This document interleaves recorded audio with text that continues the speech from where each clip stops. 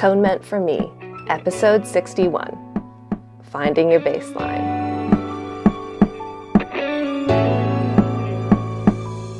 Hey Magical Misfits, it's Kate and Ivy, and welcome back to Atonement for Me. So, if you've been following my journey through my podcast, you'll know that I have had a very interesting healing journey, both with myself and with the people around me that I have conversations with. But the thing that I've found hardest in life beyond trauma is finding your baseline of normalcy. Because you went from being on high alert and relying on your instincts for so much, it gets your body super, super tense and super used to springing into instinctual situations. And I went from a really abusive relationship to a really abusive relationship in that there was a lot of manipulation and gaslighting.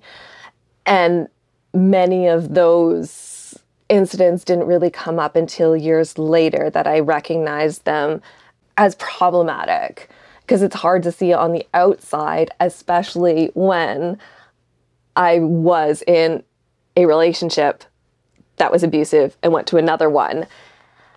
So I didn't have a baseline of what normal was. My normal was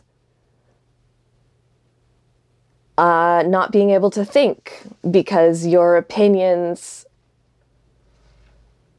you got told all the time that you were wrong. Or if you said something that happened, they'll say, oh, no, it didn't. But you know it did, because you wouldn't have brought it up if it hadn't. But if you have years of saying things and having another person say, no, that definitely wasn't a thing, that definitely didn't happen, you start to doubt yourself. You question, you don't trust yourself and you don't trust your instincts to be in a place where you know what you should do. Because one of the first conversations in abuse that people usually bring up is, why didn't you just leave? And there are so many reasons why you can't. And there are so many possible reasons for not. But usually all you can think of is, I don't know. I just couldn't. Because you need to block off that part of your brain. Because it's no longer your normal. Your normal isn't being lied to all the time.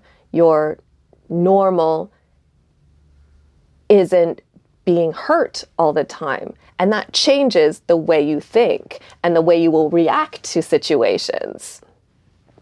Getting past that, once you've gotten out of those situations, that conditioning in your mind isn't going to go away.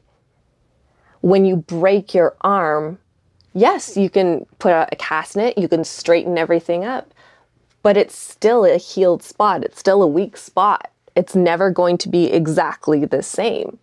Same with your brain and same with you.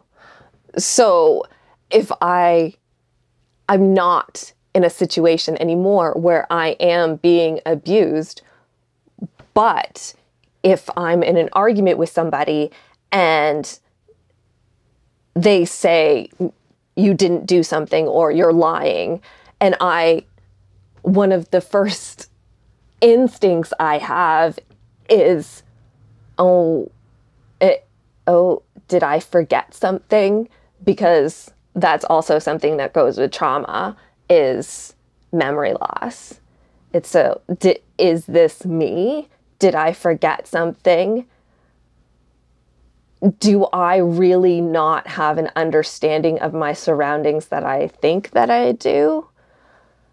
And often the person is just arguing with me And then we resolve the argument and continue on our way. But that sticks with me because I've had so many years of going, was it just me? Everybody's telling it, but I don't understand. And then when you're in a healthy setting and you're in healthy relationships, even with like your friends and your family, that doesn't mean you always are going to know what is normal. And your reactions may seem blown out of proportion or odd for the scenario that you find yourself in. It's because if you experience that trauma, sometimes you don't understand what normal is supposed to be. And by somebody saying, no, that's not normal. Okay, that's great, but explain to me why, because I honestly have no idea. And often people are just like, you're an adult, how do you not know?